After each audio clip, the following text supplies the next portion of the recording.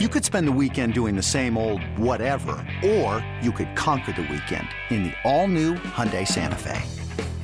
Visit HyundaiUSA.com for more details. Hyundai, there's joy in every journey. This episode is brought to you by Progressive Insurance. Whether you love true crime or comedy, celebrity interviews or news, you call the shots on what's in your podcast queue. And guess what? Now you can call them on your auto insurance too with the Name Your Price tool from Progressive. It works just the way it sounds. You tell Progressive how much you want to pay for car insurance, and they'll show you coverage options that fit your budget. Get your quote today at Progressive.com to join the over 28 million drivers who trust Progressive. Progressive Casualty Insurance Company and Affiliates. Price and coverage match limited by state law.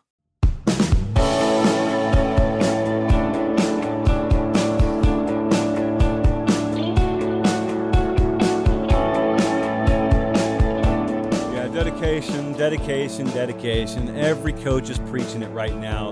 We preach it around here too. Let me just paint you a little picture. Imagine being me.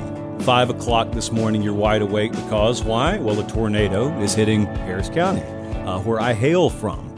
And family's okay. Pine Mountain Wild Animal Safari took a direct hit though. 2 tigers escape. They roam about Harris County throughout the afternoon before finally being captured.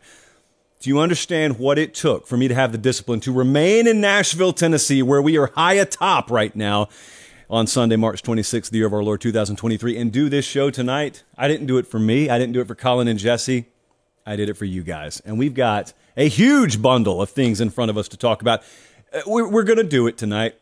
It's about time that we do the top programs, and they're not even going to be power rankings, just straight up rankings. They're going to be interchangeable tonight. I'm going to tell you top 10 programs in college football. It's not always about what you did last year. It is disproportionately about what you are right now. I've got part 2 of the surprising coaching failure. Do we want to call it a series, Jesse? It's at least a 2-parter now. We did it the other night, and quite frankly, we didn't talk about all the coaches I wanted to talk about. So I'll hit that tonight. We got several major position battles that are currently underway across the landscape of spring college football. And it is Tennessee Mood Tracker night. All that, plus I throw a local restaurant under the bus because they let me down. And I'll do that in due time. They're watching us in Taylors, South Carolina, Beckley, West Virginia, Council Bluffs, Iowa, Vienna, Austria. I am going to, probably tomorrow, tweet out and throw out on all the socials what I would love for you to do in terms of tornado relief. I was down in Mississippi Friday. Horrific scene. Would prefer not to talk about a lot of what we saw on air, but the folks down there in Rolling Fork and beyond, Amory, Winona, a lot of small communities down in Mississippi got completely obliterated. And so we love to use our platform to help out when we can. And so when I decide on the organization that we want to partner with, I'll let you know. You guys always come through. I'm not going to spend a whole lot of time talking about it. Anytime I put out the call to action for our audience to help, I don't do it very often, but when I do, you come through, and so I appreciate it in advance. I'll let you know probably tomorrow, so be on the lookout for that. Okay, here we go. It's time to finger pop. It's time to paper pop. It's time to take a sip from the chalice, because we have a big task at hand. Brad hit us up. He said, oh, not much, not a big deal. Just rank your top programs in college football from Gadsden, Alabama. Well, Brad, you didn't give me criteria, so I brought out a helpful Post-it note. Here's what I care about. Not ranking teams. When we're ranking programs, I care about a multi-year snapshot. Could be 3 years, but we could really conveniently go beyond 3 years. I care about synergy inside your program. I care about the trajectory of your program, and it is disproportionately important for me to believe in the here and now. I'm not necessarily doing predictions, but I do need to believe in the trajectory. Now, this is not a catch-all. Obviously, there are going to be some exceptions to the rule. One of them I'm going to mention very, very soon. So here we go. I'm going to work from 10 to 1. I'm not going to spend any 5-minute period on one of these, but number 10 in the country, Oklahoma, which is already going to make some people shake their head. I know because I focus grouped this earlier today and a couple of my buddies shook their head. They were not good last year. But this has been a 9+ win team every year from 2015 until 2021 until last year. So this is a program ranking, not a 2022 team ranking. They got the coach they wanted in Brent Venables. Of course, the detractor could push back and say, really? 6-7 is what they wanted? No, they got the coach they wanted. They didn't get the result on the field they wanted last year. We have spent, 3 months talking about how untenable and in some cases unworkable the roster situation was for them last year. You call that an excuse.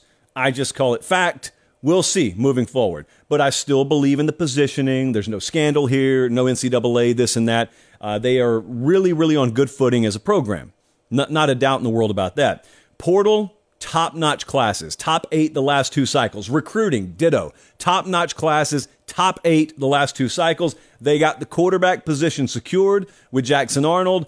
And so, Oklahoma, number 10 program in the country. That's pretty hard to do coming off a sub-500 campaign last year. But that just shows how much that brand overall as a program has been worth beyond just 2022.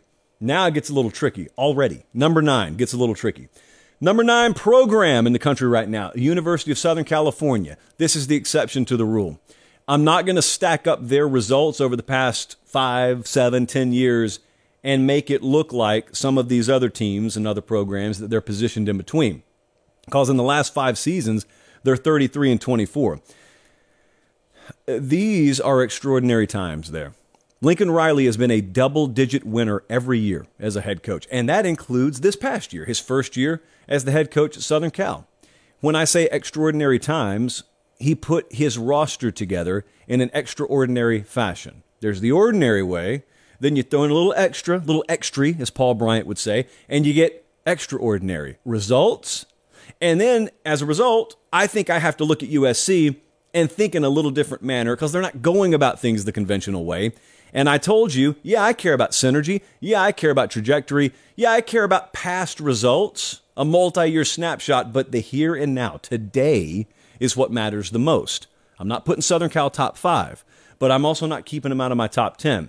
I really believe in where the program's going. I know what the comment section is going to say. Let me save you some time. I'd still love for you to participate in the comment section, but I'm going to say what I know a lot of you are going to say. But they can't play defense, but they can't stop anyone. They didn't last year. Lincoln Riley's teams struggled in that vein at Oklahoma. Relative to whomst is what I'm asking you. I also know we're going to do this little song and dance with Notre Dame in a little while, so I'm just go ahead and I'm stretching my reflex muscle right now. It's not that I'm putting them in the top 3. If I put them in the top 3, all of this would be valid. I am factoring that in. The fact that they have struggled defensively is baked into why I only have them at number 9. Number 8, just to show you I play no favorites out west, Utah is the number 8 program in the country. 2 Pac-12 teams, and thought about putting Oregon up here as well. 2 Pac-12 teams in the top 8 or the top 9. Double-digit win seasons in 2019, 2021, and 2022 for Kyle Whittingham. The COVID year is the only exception there. Back-to-back Pac-12 champions. They've been to the Rose Bowl now a couple of times. Rock-solid identity. More so than any of the banners they hang out there. More so than this graphic you're looking at if you're watching live or on YouTube where you see all these wins. I just think about culture. I think about identity. And there's never a question about what Utah is about. Jesse plays quarterback for them right now. He goes by the alias Cam Rising come college football season, but that is producer Jesse. You don't need to see him. Just watch a Utah game. Look at the quarterback. That's producer Jesse. A poor man's producer Jesse, might I add. They're consistent and they make you beat them. And they harness as an organization what Dabo has tried to convince Clemson they should harness. But the fact is, unlike Clemson, where you're having to manufacture the doubt, people really do doubt Utah. The country falls victim to it every year. I, last year, fell victim to it. I picked Oregon to beat him in the regular season. Woof. Then we play the Pac-12 championship game. And I think Oregon's got things figured out. And it's the same game 2 times in a row. So I contributed to that. I was in the process of contributing to it last year. Utah, number 8 program in the country right now. Number 7 program in the country. I care about trajectory. I care about the here and now. I'm putting Penn State at number 7. Penn State's had trouble with Ohio State, haven't they? Penn State's had trouble with Michigan, haven't they? Well, I hadn't named either one of those programs yet because they're ranked higher than Penn State. Other than those two, Penn State's done a pretty darn good job out there. They've got 4 11-plus win seasons since 2016. Administrative synergy is no small thing that we should overlook here.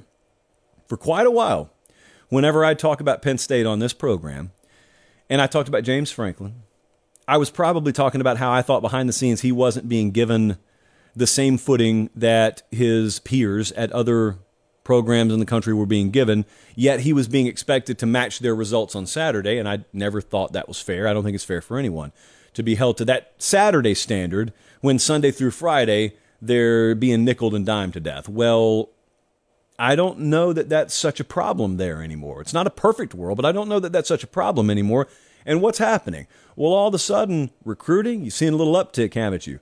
That overall talent level on that roster, you've seen a little uptick, haven't you? Drew Aller all of a sudden at quarterback, boy, that position is not such a gigantic question mark facing that program anymore, is it?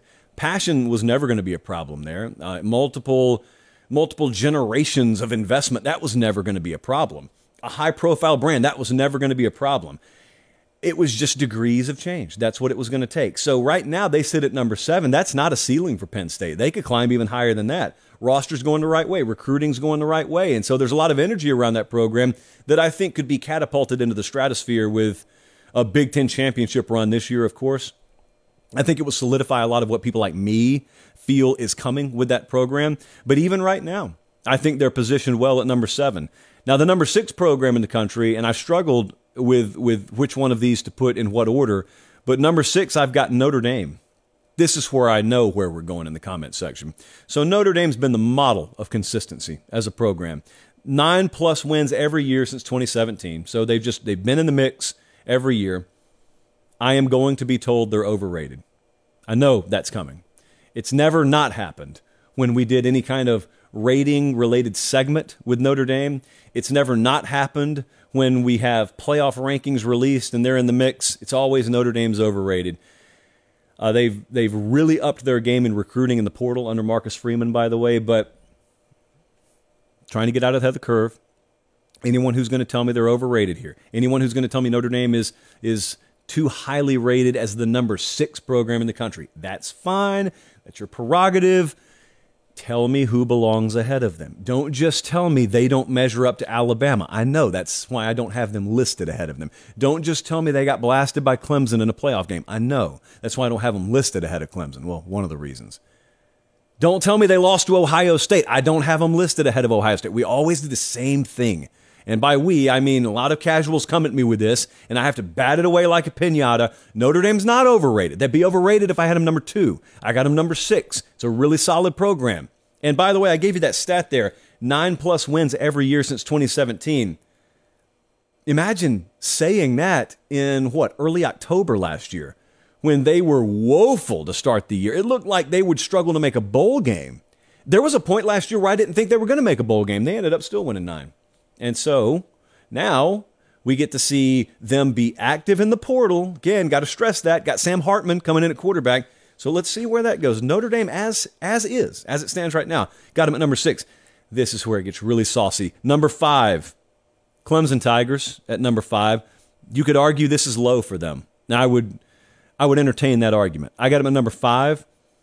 Certainly, I'm not going to entertain anyone saying they're overrated. There's this alternate standard. It's almost like an Alabama kind of comparison in the sense that people have entered an alternate universe with Clemson. They just have this total alternate standard to where they're judged against past Clemson teams instead of being judged against the rest of the sport. And what I mean by that is, what's your perception of Clemson right now? It's probably negative. It's a net negative compared to what they've been in years past, which is okay, because I don't think they're as good now as they've been in years past. And even having said that, do you understand what this program has done? Double-digit wins every year since 2011. We're talking about the snapshot of a program here. We're talking about rating a program. They've played for 4 titles in that span. They've won 2 of them. They've won the conference there 7 of the past 8 years. They are so good as a program, they're winning double-digit games, and it's being considered a disappointment. I join in that chorus in considering a year like last year a disappointment. And I am ready, willing, and able to acknowledge it's because they've elevated their standard there. It's the great consequence of success. All of a sudden, people set the new baseline. They recalibrate their expectations. But Clemson sitting at number 5, and like I said about a minute ago, if you wanted to argue with me, they belong even higher than that. I think you can make a good argument. I got Ohio State at number 4 right now. That's the lowest I would have had Ohio State in a while. It's subject to change this year in a very, very big way. They've got double-digit wins every year since 2012, except the 2020 season when their conference got in the way. And they played for the national title that year, by the way. AP Top 10 finish every year since 2014. They've won a national title in that time. Recruiting is there. Been to several Rose Bowls, won several Rose Bowls, been to playoffs, haven't won that national championship. To my knowledge, only the Clemson Tigers listed below them have accomplished that. So, if you want to use titles as the standard, okay, find me the other programs that should be listed ahead of them that have done such things. Here's why I say this could change very, very quickly this year. You got one of two ways this goes. I think we all understand where I'm going here. You get to that Michigan game at the end of the year. If they win it, they're probably in the mix for a Big Ten championship appearance or a playoff appearance, depending on what Penn State has done. If they don't, it's all a moot point, and there are uncomfortable conversations that are being had around Ohio State football. So that's several months down the road. But I've got Ohio State there at number 4, and for the first time in a long time, they are behind the Michigan Wolverines as a program. And I'm normally the one, and have been the one, last year, who was making sure to preach to everyone, Michigan just won a football game against Ohio State. The team, therefore, gets to go do some things that Ohio State doesn't. The team is better than Ohio State, but program-wise, give me Ohio State all day. And then this past year happened. And it's not by a wide margin, but by the slimmest of margins, I realized maybe it is time, temporarily at least, to bump Michigan ahead of them. Would not have seen this coming, by the way. Wouldn't have seen that hiccup being stuck in my throat either. Back-to-back wins over Ohio State. Back-to-back Big Ten championships. Back-to-back playoff appearances. Things didn't go so swimmingly when they got there, but back-to-back playoff appearances. 10, 10, 8, 10, 9, 2, 12, 13. Those are the win totals since 2015. The 2, obviously, is the COVID year. And by the way, remember what it felt like when they went 2-4 in that COVID year. They rattled off their 2 best seasons yet under Harbaugh after that, and that was with all the NFL stuff in the mixture. Recruiting, they've averaged a 14th rated finish in recruiting.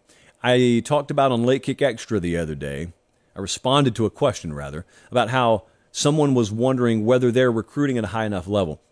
And some of you pointed out in the responses in the comment section on the video, I should have been more in tune with where their future classes are trending. Guys, I know where their classes are trending. They're not finished yet. It's not pen to paper. Certainly, if they continue to track that way, Michigan recruiting enters this entire other galaxy than they've been previously. And you couple that with what they're doing in the transfer portal, and developmentally they're one of the best programs in the country regardless, then it just further bolsters what I'm saying here. So Michigan right now under Jim Harbaugh, they are in a position I don't even think Michigan fans would have bet a lot of money they were going to be in a couple of years ago. Let me ask you a question. Who's the number 1 and number 2 programs in the country? Most people, I think, would agree on the programs. What order are we going to put them in? I didn't really struggle with this, surprisingly, a whole lot today. I've got Alabama as the number 2 program in the country right now. Now, it's not close between them and whoever number 3 is. But these top 2 programs, I think, have separated themselves a little bit from the pack. Bama, I don't need to tell you, double-digit wins every year since 2008. They've been in the playoffs 6 of the last 8. They've won 3 of them. Top 2 to 3 recruiting every year. I think they may have just signed the best class they've ever signed. They're led by the best to ever do it in Nick Saban. If I'm doing head coaching power rankings, I take a nanosecond to rank that guy number 1 even now. Even good song by Bob Seger. Even now. Nick Saban, still a pretty easy number 1 for me there. But his program, because of who's at number 1, his program, I've just temporarily bumped down to number 2. I haven't felt good about the staff churn there, and they've always got coaching turnover. I didn't feel good about where they were offensively or defensively relative to their standard. And again, that wouldn't be cause to move Alabama out of the number one spot normally, but there's another program out there operating at a historically high level right now, and a program that I'm going to talk about in a second, obviously, that I don't question the core and the nucleus of. Alabama, I guess if I had to describe them last year and just in the here and now, they just feel a little bit wobbly to me. Still very, very good, still elite, but a little bit wobbly relative to what they have been. They just hired Kevin Steele, and they brought in Tommy Rees, respectively, as defensive and offensive coordinators. Talent is never going to be a question. Leadership there is never a question. We'll see. We'll see, because you see, last year was supposed to be the year for them. This year, you wouldn't circle it and say, boy, that looks like one of Saban's best teams ever. But who knows how that works out. Regardless of that, firmly entrenched at number 2, and they're neck and neck right there with the number 1 program in the country, which is the Georgia Bulldogs. And it's really less about, their overall results as it just is how rock solid the program feels. I could talk to you about back-to-back national championships. They've rattled off several of those double-digit win seasons as well. They develop as well as anyone in the country right now. They recruit right on par with pretty much anyone in the country. But it's a mentality thing. It's so rare to have what they have. And it's not just players. It's organizationally, top to bottom. The reason why so many people have coached under Nick Saban and then failed to duplicate his model is not because it's induplicable per se or unduplicable. It's because it takes a rare cat to be able to do it. It's one thing to know it. It's one thing to write it all down in a little notebook while you work for him. It's not about convincing yourself he's right. It's not about convincing yourself of his methodology. It's about being able to put that in a whole bunch of other people. Some of them are 18 years old. Some of them are 58 years old. That is irregular. Irregular. And when Kirby Smart came into Georgia, frankly, that was a program that if you could buy it for what it was worth and sell it for what it thought it was worth, you would have been a bazillionaire. And he came in there having never been a head coach before and had the stones to say, you are not what you think you are. I've been at a place that is everything that you want to be. I know how to do it. Let me do it. And they let him do it. And he's done it. And he's continuing to do it. I heard him speaking in Macon the other night. And he was talking about some of the pillars that they build their program around. And one of them, I love it, man. They got it from a rugby program, but I love it so much. And it is so indicative of what changes once you get to the top. He said, our players know you've got to be willing to eat off the floor. Does not matter how much you've won the year before, you got to be willing to eat off the floor. I love it, man. It's so true. You cannot change what your standards are. You cannot change what drives you and the level of desire and motivation you have because you've got some results. All of a sudden, you're not willing to eat off the floor anymore because you're not quite as hungry. You're willing to wait for next meal, or you're willing to wait for, maybe someone will bring me something on a plate. I mean, that's nasty. It's on the floor right now. You don't really last in programs like Georgia a long time if you don't have that, because too many of the other ones do have it. And that's organizationally. That's staff. That's players eating off the floor. Every single one of them will do it. Every single one of them will eat off the floor there. Georgia's number 1 program in the country right now. And they got the number 2 right over there in the SEC West. I see the chat is mad. Jesse tells me the chat is mad that there's no LSU or Tennessee. This is the difference, guys, in a top 10 team and a top 10 program. LSU and Tennessee are not top 10 programs right now. They, last year, had good teams.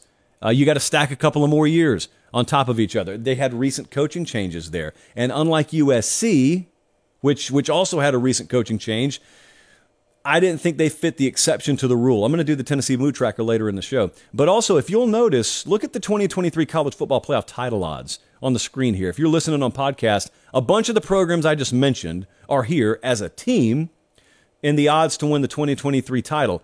But LSU's up there, like you guys just got mad about in the chat. And LSU is 1, 2, 3, 4. So they're 6th. They got the 6th highest odds to win the title. Florida State, 8th. Texas, 9th. Tennessee, 11th. Oregon, 13th. You get that done, and all of a sudden we have a different conversation. You even stay in that conversation about the college football playoff or the national title. And yes, obviously, this is a 2 or 3 year rolling snapshot. It can change pretty substantially. But that's what I think, you know. We all have opinions on this, and I'm sure the comment section will be lit up about it. But look, I love what Tennessee did last year, but you're not coming to me quite yet and saying, no, we demand to be listed as a top 10 program. Not quite yet. Close. Give me one more good year, and then you're in there. Not quite yet, though. Oh, you know what? By the way, that's the end of that segment. By the way, before we get too deep in the show, I got to show you guys something. If you're listening on podcast, I'll do my best to describe what I'm showing you. Before I show you, we have a little tradition on Sundays that we just restarted today. There is a local restaurant that we order as a staff from, and it's a Mediterranean restaurant. And I love the Mediterranean dishes, but I am also 10 years old. If you open me up, there's just a 10-year-old in there. It's never going to change. I love grilled cheese. Don't care if you pay me $1 trillion a year. I am eating grilled cheese, a lot of it.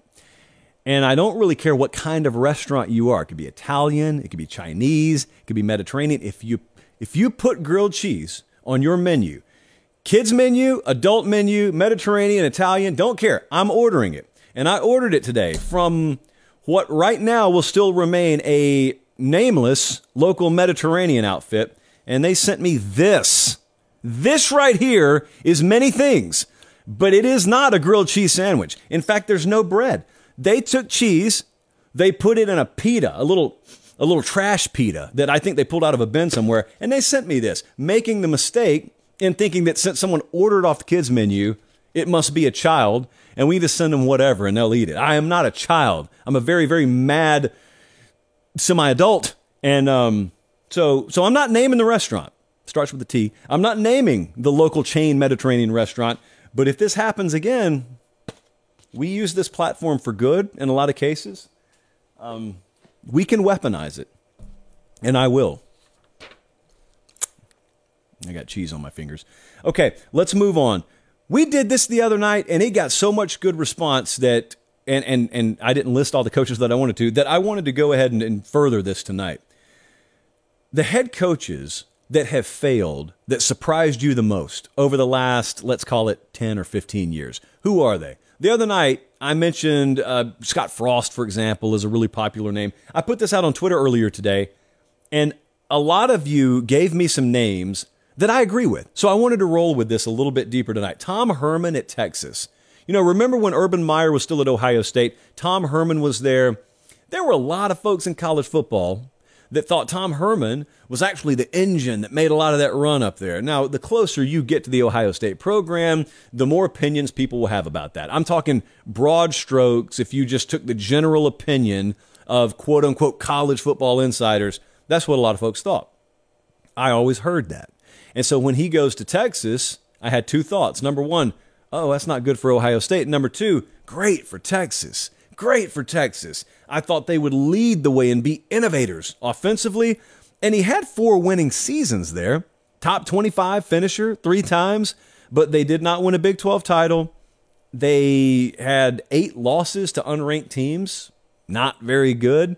He was 32-18 overall, but more so than anything that's, listed on his Wikipedia page, Tom Herman didn't have the it factor that it takes to succeed at Texas. And frankly, I don't know if Sark does either. Now, I pull for him, but I don't know that Sark does either. Nick Saban's got it. Kirby Smart's got it. Those two could walk in there, and they would have what it takes to succeed there. It's basically having the ability and the willingness and the gravitas, and you can insert a few more adjectives, to walk in a room full of people worth way more than you, who are way older than you, who have been there longer than you and will be there long after you, who think they have forgotten more about Texas than you'll ever know. And you got to look them in the eye and say, my way is the right way, your way is the wrong way. You hired me for a reason. Sit down, shut up, let me do my job. And then you want respect from me? The results that I deliver. That's where the respect will come. That's where the return on the investment will come. Most folks can't do it. Tom Herman couldn't do it. It does not take that to succeed at every program. Texas is unique. It's a different animal. And it took that, and he didn't have that. Charlie Strong didn't have it. Sark, the jury is still out on Steve Sarkisian there right now. That's why it's about so much more than just organizational structure and game day play calling and offensive design. Those things are important, but that it factor matters at Texas a lot more than most places. What about Will Muschamp at South Carolina? Not Florida. See, a lot of you said, oh, I'm surprised Will Muschamp failed at Florida. I was more surprised that it flopped at South Carolina. And I remember this because I was doing radio at the time.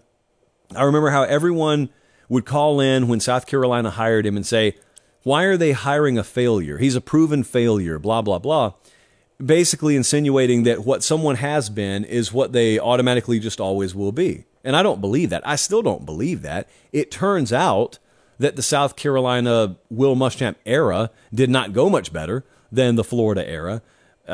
I just thought there would be lessons learned and applied. And the thing about failing is when you have failed and you get another shot, you have the least incentive possible to do it the same way you had done it. So I didn't know what way Will Muschamp was going to do it, but I didn't think he would try and duplicate a lot of what he did at Florida. Well, he was 28-30 in 5 seasons. They were 4th or worst in the East 4 out of those 5 seasons.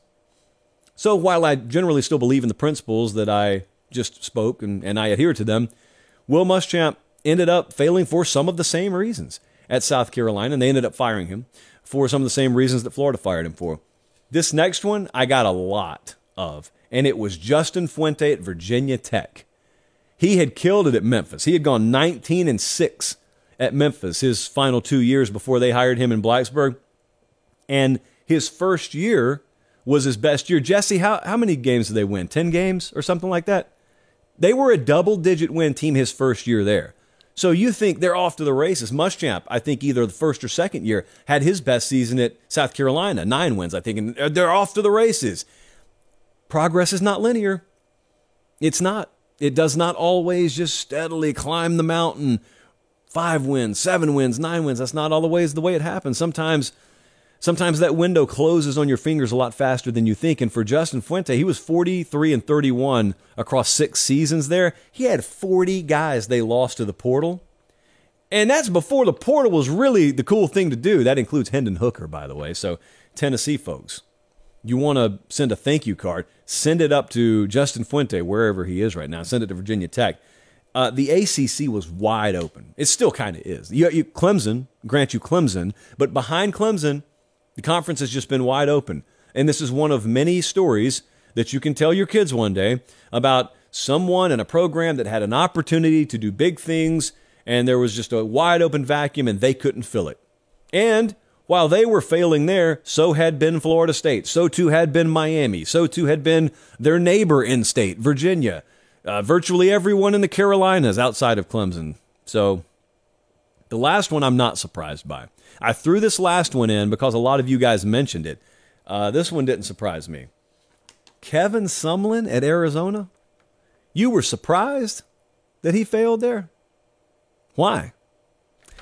I thought that he should have taken a year off, and he didn't. He got fired at Texas A&M, and then he went right to Arizona. And I looked at it, and I thought there was very little chance he was going to succeed. They went 5-7, 4-8, and then he was 0-5 his first 5 games of the season he got fired. 9-20 overall. He lost his final 12 games. They got drugged by Arizona State 70-7 in the final matchup. Most points allowed in the history of that series. I just think he needed time away. I think Mark Richt, I think the same thing about him when he went from Georgia to Miami immediately. Sumlin goes from A&M to Arizona immediately. You've got buyout money, and I'm not saying it's about the money, but just take a breath. Take a breath. And as I told you guys last week, and I'll always say, no one's stock decreases when they take a year off and they go do TV or something like that. No one's stock decreases. It only decreases when you lose. And he put himself in a pretty untenable position there, and it was not made any better because he was there. But that didn't surprise me. Also, I got a lot of Rich Rodriguez at Michigan. That didn't surprise me because he didn't have organizational buy-in. Too many people up there did not want him. So I don't think he was ever set up to succeed. I'd love to know, in an alternate universe, I'd just love to see a world where Rich Rodriguez, was to West Virginia what Kirk Ferentz has been at Iowa. He just stays there for a couple of decades. What would West Virginia have been? Because they've never gotten back. And Rich Rodriguez has never gotten back. They were made for each other. And they just, well, it wasn't a they thing. It was a Rich Rodriguez thing. He had the Alabama job for 15 minutes and then backed out of it. And a guy named Nick Saban takes it instead. Just a little footnote there. And he gets the Michigan job. And half of Michigan doesn't want him, which begs the question, why in the world did they hire him? But that's its own separate book that has actually been written. But I was not surprised by that either. So a lot of the submissions we got did not surprise me, but some of these did surprise me. Introducing the Two-Way V4, where groundbreaking fuel cell technology meets fresh foam cushioning for the ultimate performance. With Fuel Cell, each step feels explosive, delivering unparalleled energy return. Paired with fresh foam, experience maximum comfort throughout the game. Its lightweight textile upper offers support and breathability without sacrificing agility. Whether you're hitting the clutch shot or locking down the opposition, the Two-Way V4 gives you the tools to play at a high level. Learn more and purchase the Two-Way for yourself at NewBalance.com. It's only a kick, a jump, a block. It's only a serve. It's only a tackle, a run. It's only for the fans. After all, it's only pressure. You got this. Adidas.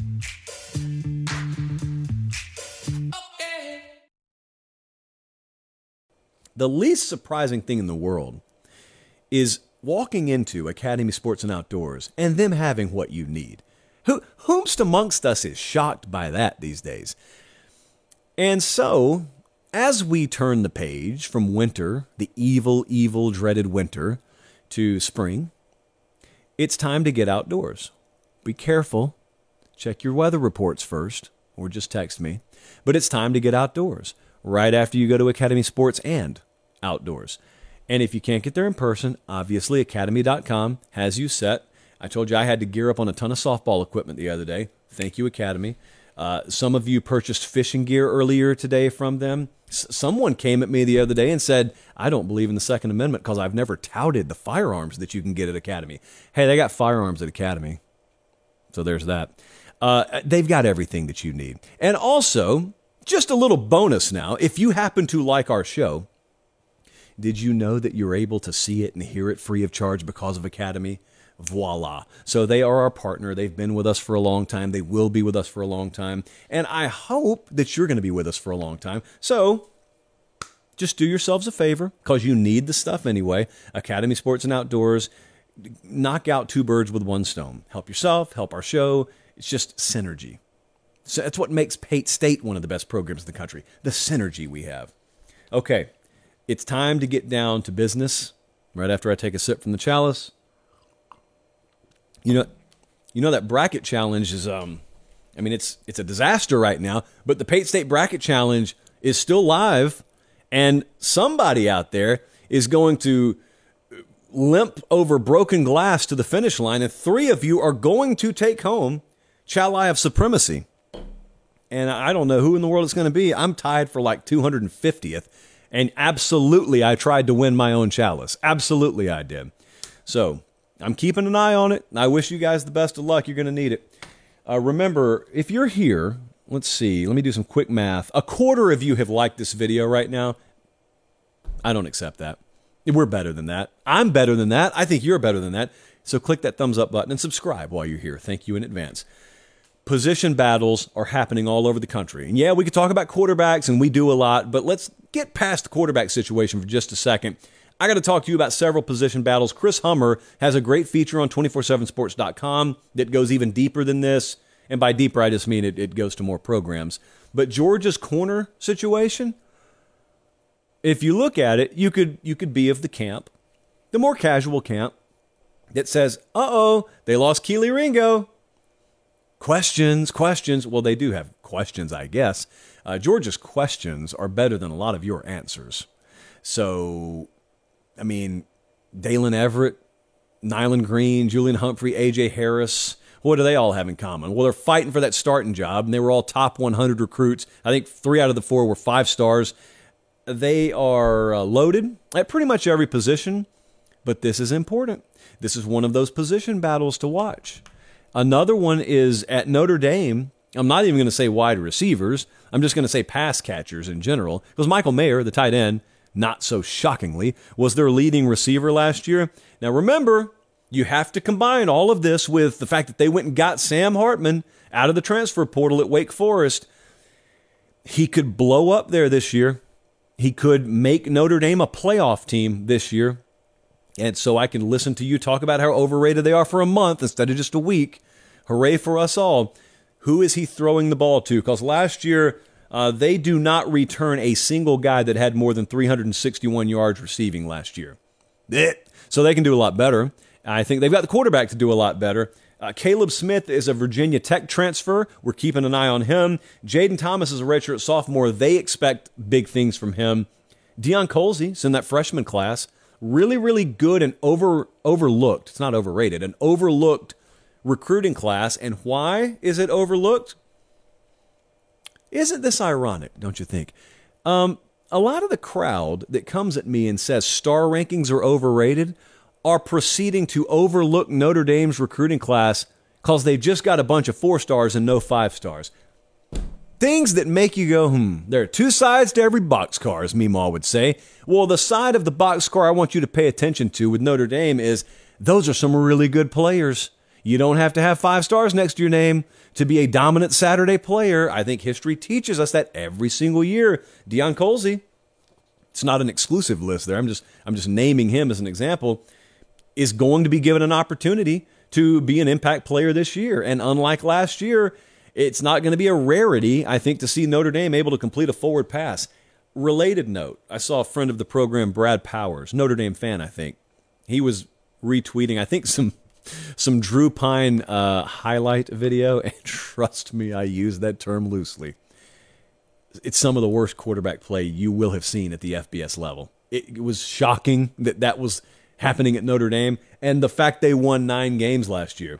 I don't care who they were playing. I don't care if they played Hardaway, Shaw, Northside, and Harris County in consecutive weeks. Some of the quarterback play they were getting last year was atrocious.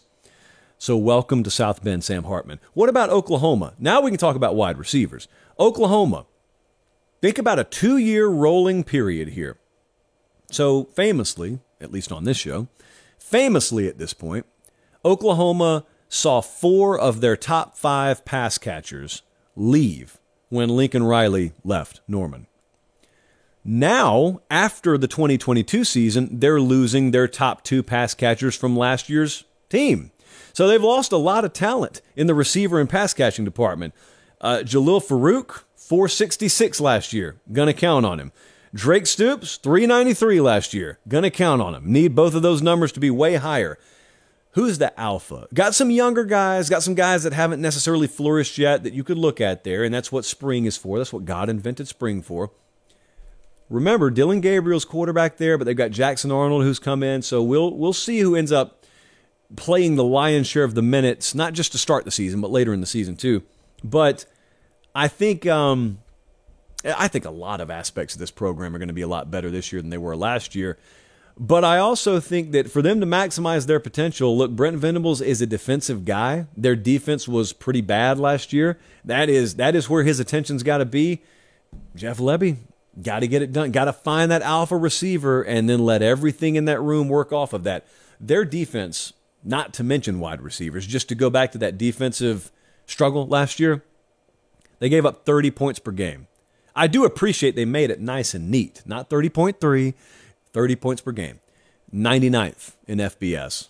They were 106th in rush yards per game allowed. They were 118th in pass yards per game. They were 122nd in total yards per game. That's all defensive. That's not offensive. So a lot of work needed on both sides. We're going to talk, I think, a little bit later about a true freshman that could impact that. I want to talk about LSU's corners for just a second. The entire cornerback room pretty much has been built through the portal. Denver Harris, former 5-star, came in there from Texas A&M. Deuce Chestnut is a guy from Syracuse that I think is probably being a little bit overlooked right now. He's going to have a solid chance to start for them. J.K. Johnson was a former Ohio State kid, played some minutes up there. Zy Alexander, FCS All-American from Southeast Louisiana, number 5 corner in the portal, by the way. So Matt House has got some talent in that room. They were 40th in pass defense last year. So not the worst in the world, but certainly not the LSU standard either. I mean, they understand what an elite secondary looks like down there. Can you put that together through the portal? Well, it stands to reason, logically at least. You can find a lot of good players in there, but is the cohesion going to happen? Probably not in spring, but we don't have to play a football game at the end of spring. We will see them eventually tee it up in Orlando in another great neutral site game against Florida State. We will see it by that point. And by that point, I think LSU will probably have a pretty decent secondary. Now, I use decent as the floor. What you want is a very good to great secondary.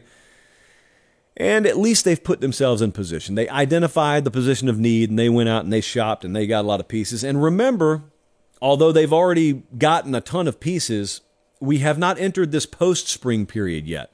So there is another shopping period, if you will, in the portal post-spring. They're watching us in Pauls Valley, Oklahoma. They're watching us in Springville, Utah, Central Point, Oregon. Thank you guys so much for being tuned in. And if you're watching live, I appreciate that as well. There you go. I just said something in the live chat to prove we're live. The Mood Tracker's back. Welcome back, Mood Tracker. The Mood Tracker is basically us tracking the mood of fan bases. It is one of our most popular features. I have found that even if you're not a fan of the team we're talking about, there's been this fascination with this segment, and everyone just loves hearing what everyone else thinks about their team. And so we pull no punches on this. If people are unhappy, we share that they are unhappy, but we pride ourselves on having a pretty in-the-weeds, on-the-ground level feel towards fan bases. What they're really feeling, not what people are just saying from 1,000 miles away. So Tennessee's Mood Tracker, where are they at right now? This is one of the easiest to do. Now, let me tell you 2 things that I'd love to be good at. Surfing and golf. I've always been fascinated by both of them. But I don't surf and I really don't golf. Great at putt-putt, but really don't golf and don't surf. And the reason is very simple. It takes discipline. You never really master either one of them. You never beat surfing. You never beat golf. But it takes a long time to even be halfway decent at them. And I'm not willing to suck at them. So I have not taken up surfing, and I've really not taken up golfing. But Tennessee fans have taken up surfing in a way. And for a long time, they have tried to get up on the wave that they once upon a time were on. They knew how to surf, at least in the SEC. They knew how to be on the top wave of college football. And then they fell, and their board hit them in the head, and they were in the wilderness for a long, long time. And there were some brief, faint radio transmissions from out there in the ether, and you thought, is Tennessee back? No, Tennessee's not back. Never mind. No. There's a trash can on the sideline? 3rd down for what? So it was failure after failure after failure. Derek Dooley's wearing what color pants? And all of a sudden, they beat Alabama last year. And all of a sudden, the dam broke. And here comes the wave. And the mood around Tennessee right now is ride the wave as long as we possibly can. And they have earned it.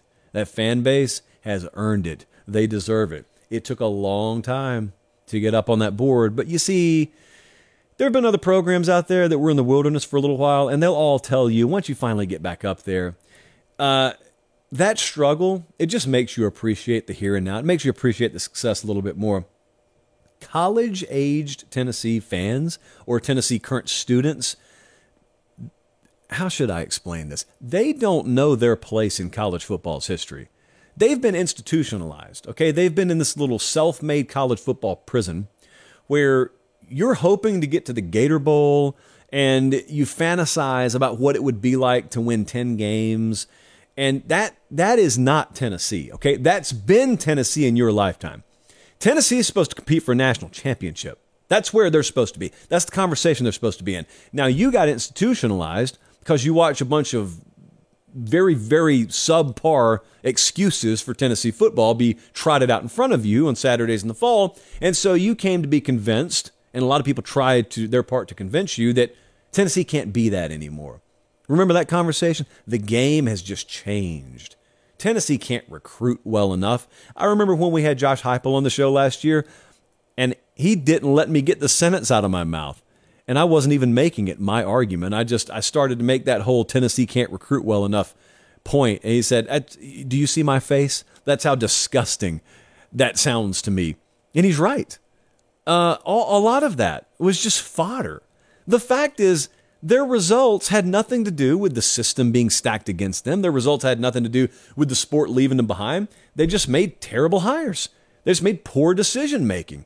And they suffered the consequences. Now they made a good hire, and they are also benefiting from the plus consequences of that. Now you got to ride the wave. You're experiencing what I call the Red Bull effect at Tennessee right now. It's the sugar high. It is what you get for a little while. There is a finite amount of that energy and that sugar high and that Red Bull effect before you've got to, put together something that is sustainable. That's what we can't know yet. We know Tennessee looked really good last year. What we can't know is how sustainable is this? Are we going to look back in 2026 and say that one blip year, that made us feel like they were on their way, but then they fell off? Or are we going to be saying, look at Tennessee, man. They're here every year now. What started in 2021 and 2022 has become a consistent, perennial powerhouse program. I don't know which one it's going to be. Certainly you can have your guess, as can I. But defense has to be better. They were, 85th last year in total yards given up. They were 44th in points per game. I think probably a little bit overlooked has been the fact that they're recruiting better defensive personnel. They had the number 9 class in the country in recruiting in 2023. They landed a 5-star quarterback in 2023. First top 10 class since 2015. They had the most wins last year since 2001. They led FBS in points per game and yards per game offensively.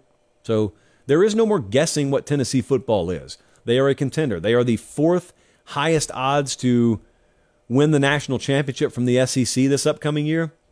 I think that probably surprises some people to see LSU listed ahead of them. It shouldn't. That has everything to do with the quarterback position. Now, speaking of the quarterback position, here's where my head would be if I was a Tennessee fan. I'd be looking at these mock drafts right now.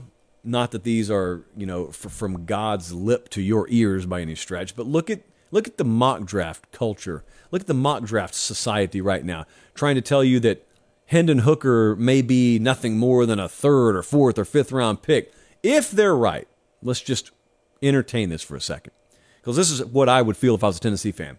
If they're right, that means Josh Heupel just owned college football with a player that was not a first-round caliber product. What happens when he gets one would be my follow-up. We had guys like Jalen Hyatt, who wasn't even listed as your number 1. Cedric Tillman was supposed to be the number 1, and he's hurt. And Jalen Hyatt just destroys Alabama. And, the only thing that stopped him was the buzzer, because he would have just gone off all night if they allowed him to. My point is, there will be people who look at Hendon Hooker leaving and say, uh-oh. And there will be people who look at the Jalen Hyatts of the world leaving and say, uh-oh. My question or my follow-up would be, were you touting them last year? Hendon Hooker, maybe so. Were you guys nationally touting Jalen Hyatt? Are you touting Squirrel White now? Because you will be talking about him a lot come fall. This offense is going to make star offensive players every year. And so, whether it's Joe Milton this year, and you saw what he did against Clemson in the bowl game, looked like a totally different Joe Milton, whether it's him, whether it's Nico Iamaleava, starting as a true freshman, offense is not going to be the reason they're losing games. I know, if I'm a Tennessee fan, I know that. So I can at least take comfort in that. Let's move on. I got another question about a program that, frankly, we don't talk a lot about on the show, and I will tell you why in just a second. We don't talk a lot about Wisconsin. Why? Because our numbers say we shouldn't. But Gabe wants us to. Gabe asked me, how excited should I be as a Badgers fan right now from Madison, Wisconsin? Very excited. To the point, Gabe, where I think this is relevant to talk about in a sphere beyond just Wisconsin fans. You paying attention in the Big Ten? Better be. it's an interesting thing about Wisconsin. It takes nuance and maturity to talk about Wisconsin football. You got one crowd out there that because they haven't cracked the playoff field just yells, oh, they suck. Wisconsin sucks. This program has 10 double-digit wins this millennium. They don't suck. And then you got the other crowd that says, yeah, that's proof that they're an elite program. Pump the brakes. They're not elite. They don't suck. They've just been pretty solid. That's what Wisconsin has been. Not able to break through into the top tier by any stretch. They're not in tier 5 by any stretch. Just a good, solid program. That takes nuance and maturity. And congratulations to us for having that conversation. But changes were needed. And they fired Paul Chryst last year. Surprised a lot of people. But they fired him. That wasn't the biggest surprise. The biggest surprise is they landed Luke Fickell. That was the biggest surprise. And he brought in Phil Longo as his offensive coordinator. I had a DM from one of our longtime viewers, and it was responding to just some video from Wisconsin spring practice. And I think it was Nick Evers, who may not even start at quarterback for him. He's one transfer from Oklahoma. Tanner Mordecai transferred from SMU, and he may be the starter up there. But it was just video of a deep sideline pass, just a simple go route, a contested ball, receiver comes down with it, and Wisconsin fans, that's enough to get them excited. And one guy DM'd me and said, Josh, I'm spooked. It's like someone pimped my ride, and I'm just waiting for the taxes to hit. That was from Nathan. They don't know how to handle good offense up there. They don't know how to handle explosive offense. Let me rephrase that. They know how to handle running the ball, but they don't know how to handle explosivity in the passing game. They're going to try it or die trying because Phil Longo, he understands what he inherited. I've listened to him talk. He says it'd be stupid for me not to utilize the run game, but there are certain principles we believe in, and we're not going to abandon them, and they're going to throw the ball at Wisconsin in this economy. Wow. And so they're going to do that this year. They got some transfer help there. I don't know if they're done in the portal this cycle either, but the media rights theory, I keep going back to this with Wisconsin. I'm a believer in this. The media rights theory is simply this. There's this bar that was good enough up until recently in the Big Ten for non-Tier 1 programs. So Ohio State's got to be elite. Michigan, they've got to try to be elite. Penn State, they got to try and be elite. Wisconsin didn't have to try to be elite. Nebraska, Iowa, they didn't have to try to be elite. They could tell you they were, they could pretend, but no one was going to be mad in the league office or at Fox or at ESPN, etc., if Wisconsin wasn't elite. It's not good enough anymore because they're paying you in the billions now. And with all due respect, you got to give me more than Ohio State, Michigan, and Penn State if I'm paying you that much money. I think Wisconsin knew that, and I think that got disseminated very clearly in Lincoln, Nebraska as well. And so when it came time to make decisions, they didn't hesitate. Scott Frost, gone. Paul Chryst, gone. Not just that. Who do they bring in? Luke Fickell was the hottest G5 coaching commodity in America. There were 10 programs that I thought could land him before Wisconsin, and Wisconsin got him. And they were willing to do what it took to get him. And ditto with Matt Rule. Matt Rule, once upon a time, blew it up at Baylor. He goes to the NFL. It doesn't work out. Nebraska landed him. Nebraska. Those are two Big Ten programs that have not exactly lit up the front page, figuratively, of course, in the college football world. And now all of a sudden the media rights theory, in my opinion, is simply with more money up there is more pressure to spend at a high level, to invest at a high level, and to not accept anything less than a high level. And this also, part 2 of that theory, is why I think changes may be on the horizon at Iowa. What has been good enough there, I just don't think will be considered good enough for very much longer. That's a good thing for the conference. It can be uncomfortable in the meantime, but it's a good thing for the conference. And yes, absolutely, if I'm a Wisconsin fan, absolutely, you should be excited. All right, I did want to talk to you about some names that I need you to know. Oh, I needed to see. You know, we do the show live right now. But also, you know, I am a storm chaser, and we have multiple live tornado warnings in central Alabama. Okay, we're good. I'm just making sure that no one that I love is in immediate danger.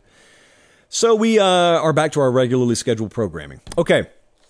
Got some true freshmen that I want to list for you. I gave you a few names the other night. I'm not done. I got to give you 4 more. Dante Moore, I did not even list him the other night. 5-star quarterback at UCLA. Let me say that again slowly for those of you who don't follow recruiting. UCLA landed a 5-star quarterback, not out of the portal, out of high school. And they paid to get him, and it's legal. He was at Oregon. He's committed to Oregon. And then all of a sudden he wasn't. And he flipped to UCLA. He's the number 3 quarterback overall, number 4 overall player in the country, 6'2 and a half, 210. Could immediately start for them. I think Colin Schlee, one of many defectors from Kent State, is who he will compete against. So Chip Kelly is in a pretty good position. They're a pretty enviable position at quarterback. Huge flip from Oregon, as I said, and one of the biggest risers in last year's recruiting cycle. Things have changed in the talent acquisition game. Things have changed. I'm just telling you point blank, Chip Kelly at UCLA 5 years ago is probably not landing 5-star quarterbacks from Detroit. It's probably not happening. And now he is, and it's fine. You can just do it now. What about Reuben Owens, 5-star running back at Louisville? Nuh-uh. Texas A&M. He was committed to Louisville. Then he decommits and he flips. And because A&M only finished 15th in recruiting this past year, not a lot of folks talked about it. More on that in a second. Number 2 running back in the country, number 31 overall player in the country, 5'11", 190. I think he will play this year. It's a situation where they had Devon Achane leave and go to the NFL, and it may not be that he has 30 carries in week 1. That's not what I'm telling you. What I'm telling you is I think they will, not so subtly, ease him into the rotation, and by season's end, he may very well be their best tailback. Now, it could be that way from the outset, but I definitely think Reuben Owens is going to be a guy that matters and plays meaningful downs in a big way at tailback for Texas A&M this year. He's already enrolled. Most of these guys are now. I mean, most of the players we're going to talk about are already enrolled. This was a big get. They needed to keep him home. Now, I said people have overlooked it because A&M finished 15th. This is going to be an interesting case study, 5 years from now, maybe even 3 years from now. You had the 2022 class finishes number 1 overall, highest rated class of all time. Several of those pieces have already left. Then you had the 2023 class that finishes 15th. I wonder which one will end up being better. 3 years, 4 years, 5 years from now, when you look back, the pieces of that highly rated class that stayed and contributed, and the pieces of this class that stay and contribute, which one will be considered as better? It's a crazy question right now, because on paper, it's 2022. Duh. We'll see. The other thing is, does the offensive experiment with Bobby Petrino work out? Is Jimbo Fisher still there 3 or 4 years from now? All of these are unanswerable questions. What about Peyton Bowen? Talked about that secondary at Oklahoma and how I was going to get back to it. Well, we're back to it now. He's a 4-star safety, number 3 safety, number 57 overall player in the country, 6 foot, about 185 pounds. Their defense, as we chronicled earlier, it struggled mightily. They were pretty much in the 100s in all the critical stat categories defensively. Brent Venables, one of his quotes that I've paid attention to this spring is, out of all the roster improvement in recruiting and portal, they think secondary, they upgraded the most. And Peyton Bowen is their highest rated addition in that secondary. True freshman, yeah, he's going to have to play. They're going to need him to play. And so watch him there. And also, he's from Denton, Texas. I kind of go back to one of the doubts I had. It was a blind fear that has subsided mightily when Brent Venables took the job there. Just because there was some unknown about him being a head coach, I wondered how well they were going to recruit Texas. Well, I said it on the show. One of the unknowns is how well will he recruit Texas? And you're going to sink or swim at Oklahoma based on how well you can recruit Texas. They're very good. They've been very good recruiting Texas. Now you got to win with the players, but they've been very good getting the players. Bai Jobe is a 4-star edge at Michigan State. Crown jewel of that class this past year, 6'3", 225.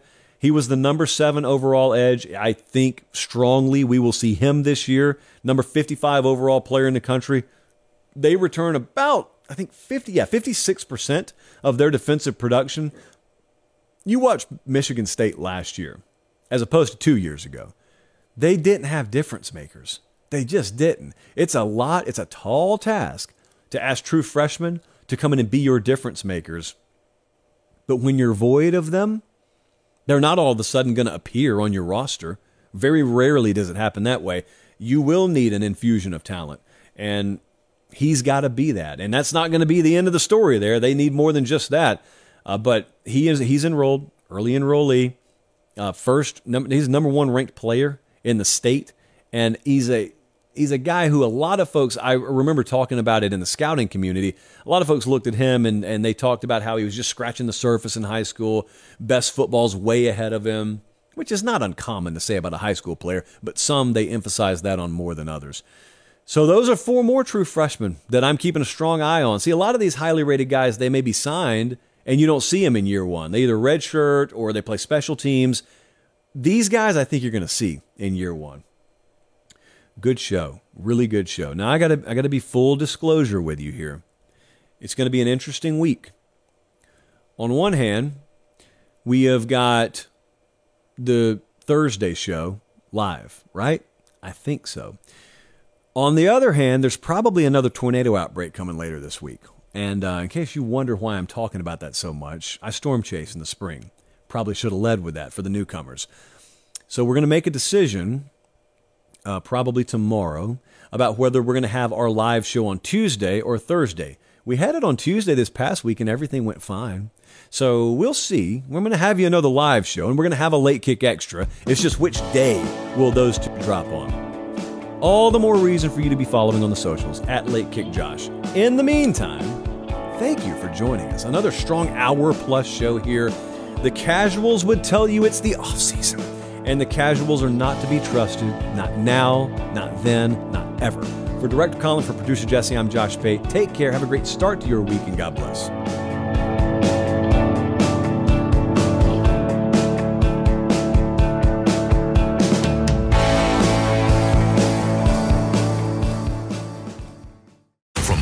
Sonic the Hedgehog, a new hero arrives. I am ready.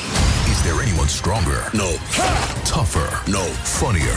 I do not make jokes, I make warriors. Knuckles, now streaming only on Paramount+. Yes!